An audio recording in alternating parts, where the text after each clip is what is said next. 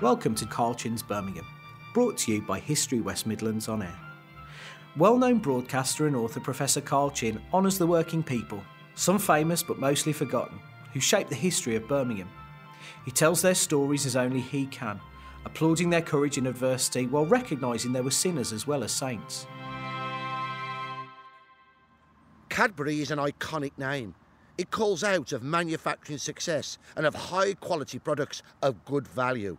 But crucially, it also calls out of business integrity, ethical relationships, a belief in worker participation, respect for the environment and a commitment to social welfare. Cadbury is indeed an iconic name on the world stage, and crucially for the well-being of our region, it is one that is both made and based in Birmingham. Above all, it is a name that is inextricably associated with Bournville.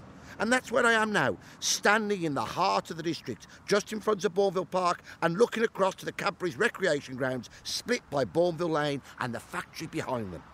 Nearby is Bournville Green, Camps Wood and the expansive Roe Heath playing fields. For anyone who had grown up in Old Birmingham, in areas like Aston, Hockley, Ladywood, Nechells, Bawdsey, Smallheath, Sparkbrook and Tyseley, amongst others, then the sight of a factory amidst such greenery would have been completely incongruous. There, many factories and works were packed hard and fast amidst housing, and there were few enough trees, let alone green spaces.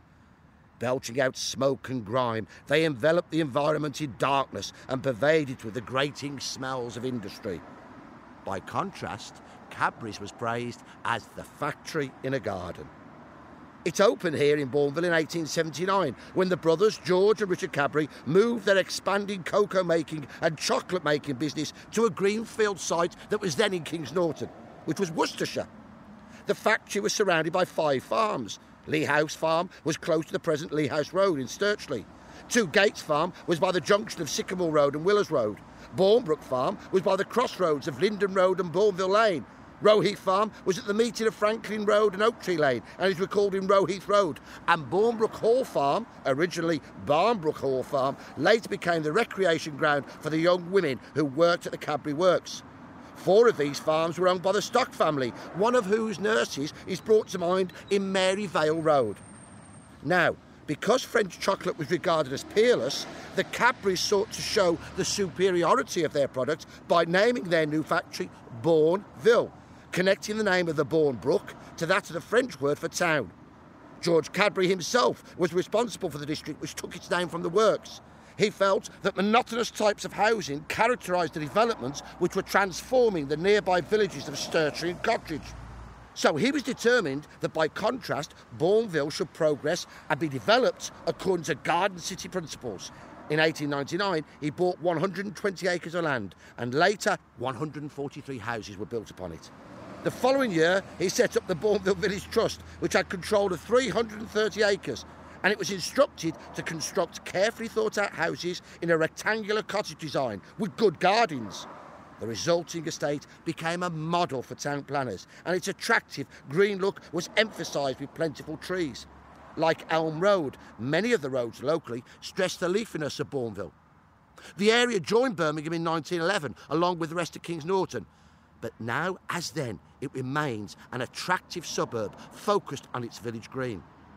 But if Cadbury's is indeed inextricably bonded with Bournville, then it should not be forgotten that the company's origins and its early development lie deep within central Birmingham. The Cadbury story begins with John Cadbury, a Quaker whose family hailed from the West Country and which had settled in Birmingham in the 1790s. All Quakers at that time faced religious discrimination. Unable to go to the universities of Oxford and Cambridge and consequently excluded from many professions, they threw themselves into business and commerce, but they did so by adhering staunchly to their beliefs. As pacifists, they eschewed those trades associated with war, and as teetotalers, they shrank from involvement in the brewing of beer or anything else alcoholic. Because of these constraints, one field of endeavour in particular appealed to them. That was the making of drinking chocolate and cocoa. From that appeal emerged the great chocolate firms of Fry of Bristol, Rowntree of York, and of course, Cadbury of Birmingham. After serving an apprenticeship with a tea dealer, John Cadbury set up his own shop in Bull Street in 1824, close to where I am now at the junction of Bull Street with Corporation Street. His first advertisement emphasised his commitment to fair and principled dealing at a time when many shopkeepers adulterated their products. John Cadbury declared that he would sell only pure and genuine articles. His teas and coffees would be of the finest quality. His cocoa nibs for breakfast beverages would be most nutritious, and all would be sold on advantageous terms. Cadbury was also alert to the need to show off his shop, and so he installed a modern plate glass window. This stood out from the old-fashioned green-ribbed windows of other retailers and marked him out as progressive. The window itself was used as a display with tea chests, caddies, cone-shaped sugar loaves and Chinese vases decorated with flowers and butterflies. Inside, attention was drawn by an effigy of a Chinese man who was dressed exotically and colourfully.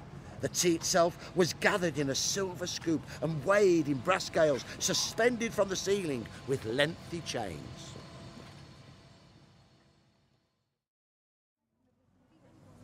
John Cadbury's trade was dominated by the sale of tea and coffee, but it's obvious that he was drawn most to the making of cocoa.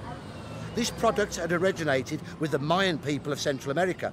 They roasted and then ground cocoa beans to make a thick liquid to which they added water, maize meal, vanilla and chili pepper. This bitter drink became popular with the Aztecs of Mexico, and following their conquest by the Spanish, the habit of chocolate drinking was taken to Europe. To make the taste less harsh and more sweet, the chili pepper was left out and cinnamon, nutmeg and sugar were added. Chocolate drinking had come to England in the mid-1600s, but was only taken up by the rich because of the high cost of cocoa. It was here that milk chocolate became popular, devised by the celebrated physician and botanist Sir Hans Sloane.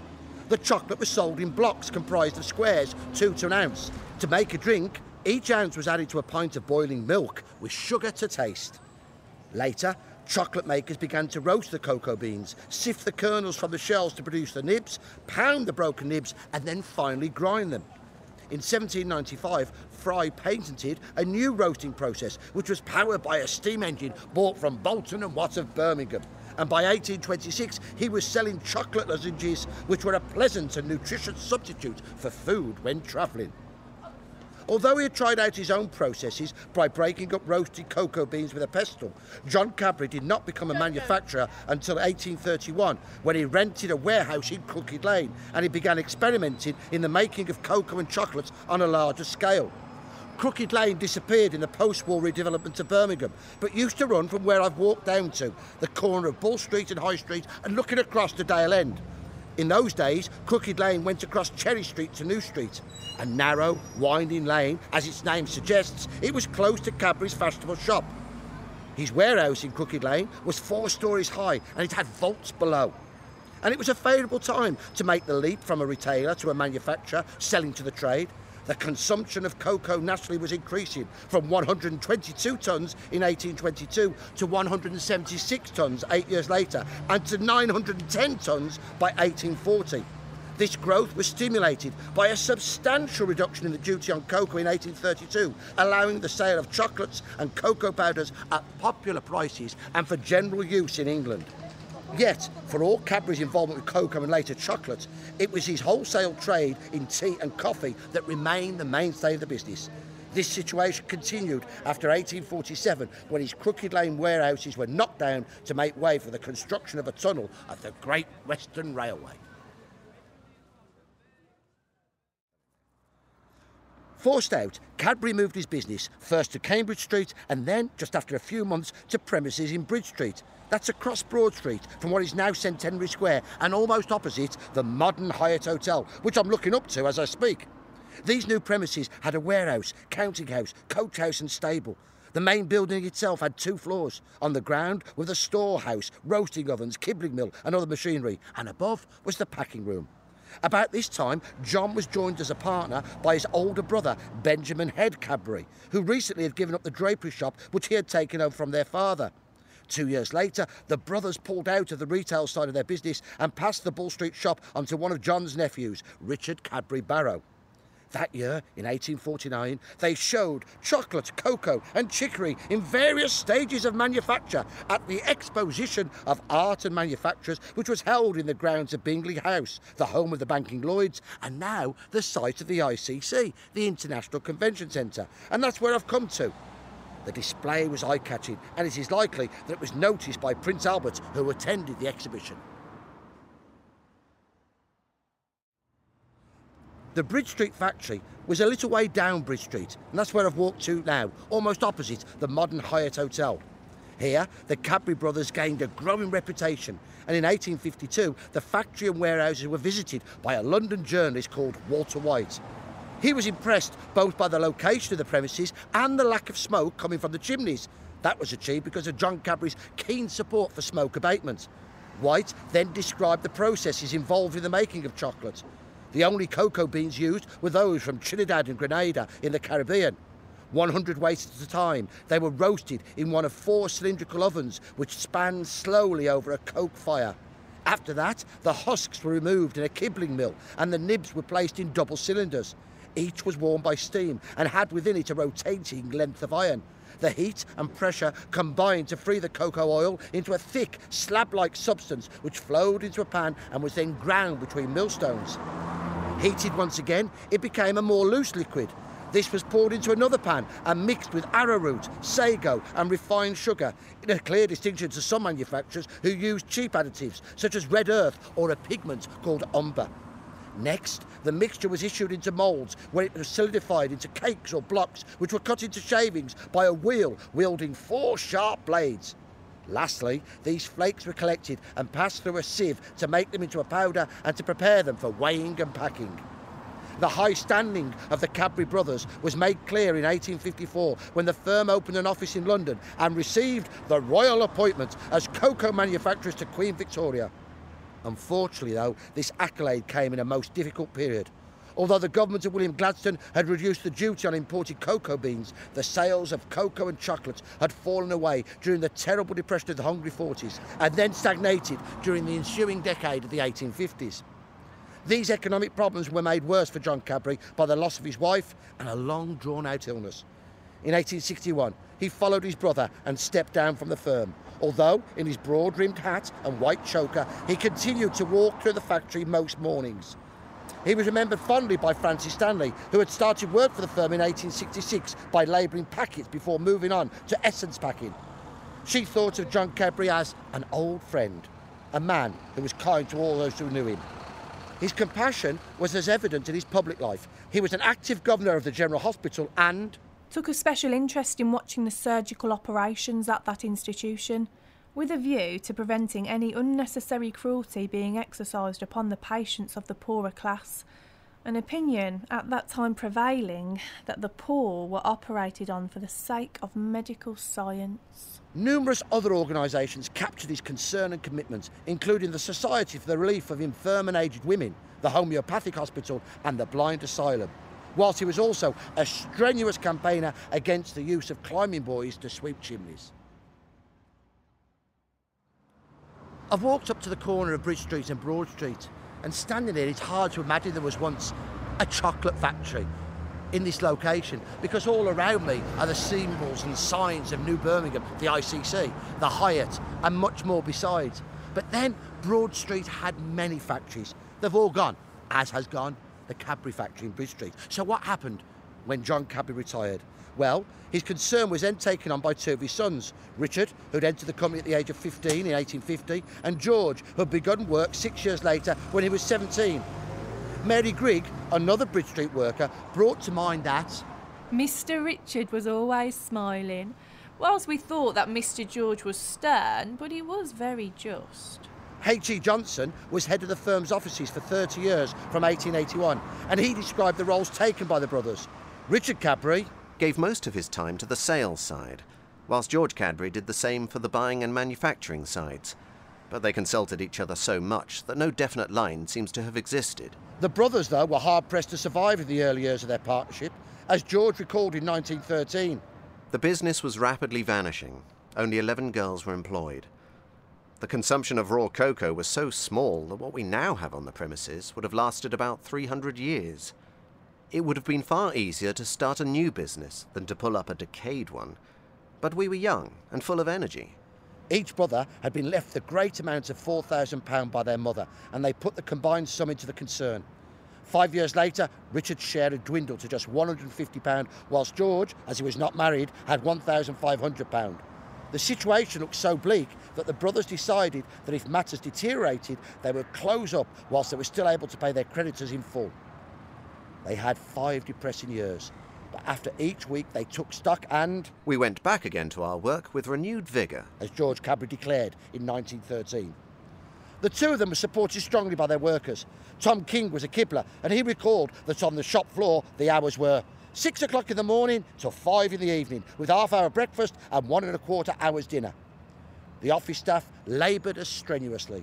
George Truman was appointed in 1862 as the firm's first clerk, and like the brothers, he put in a 13-hour day, 6 days a week.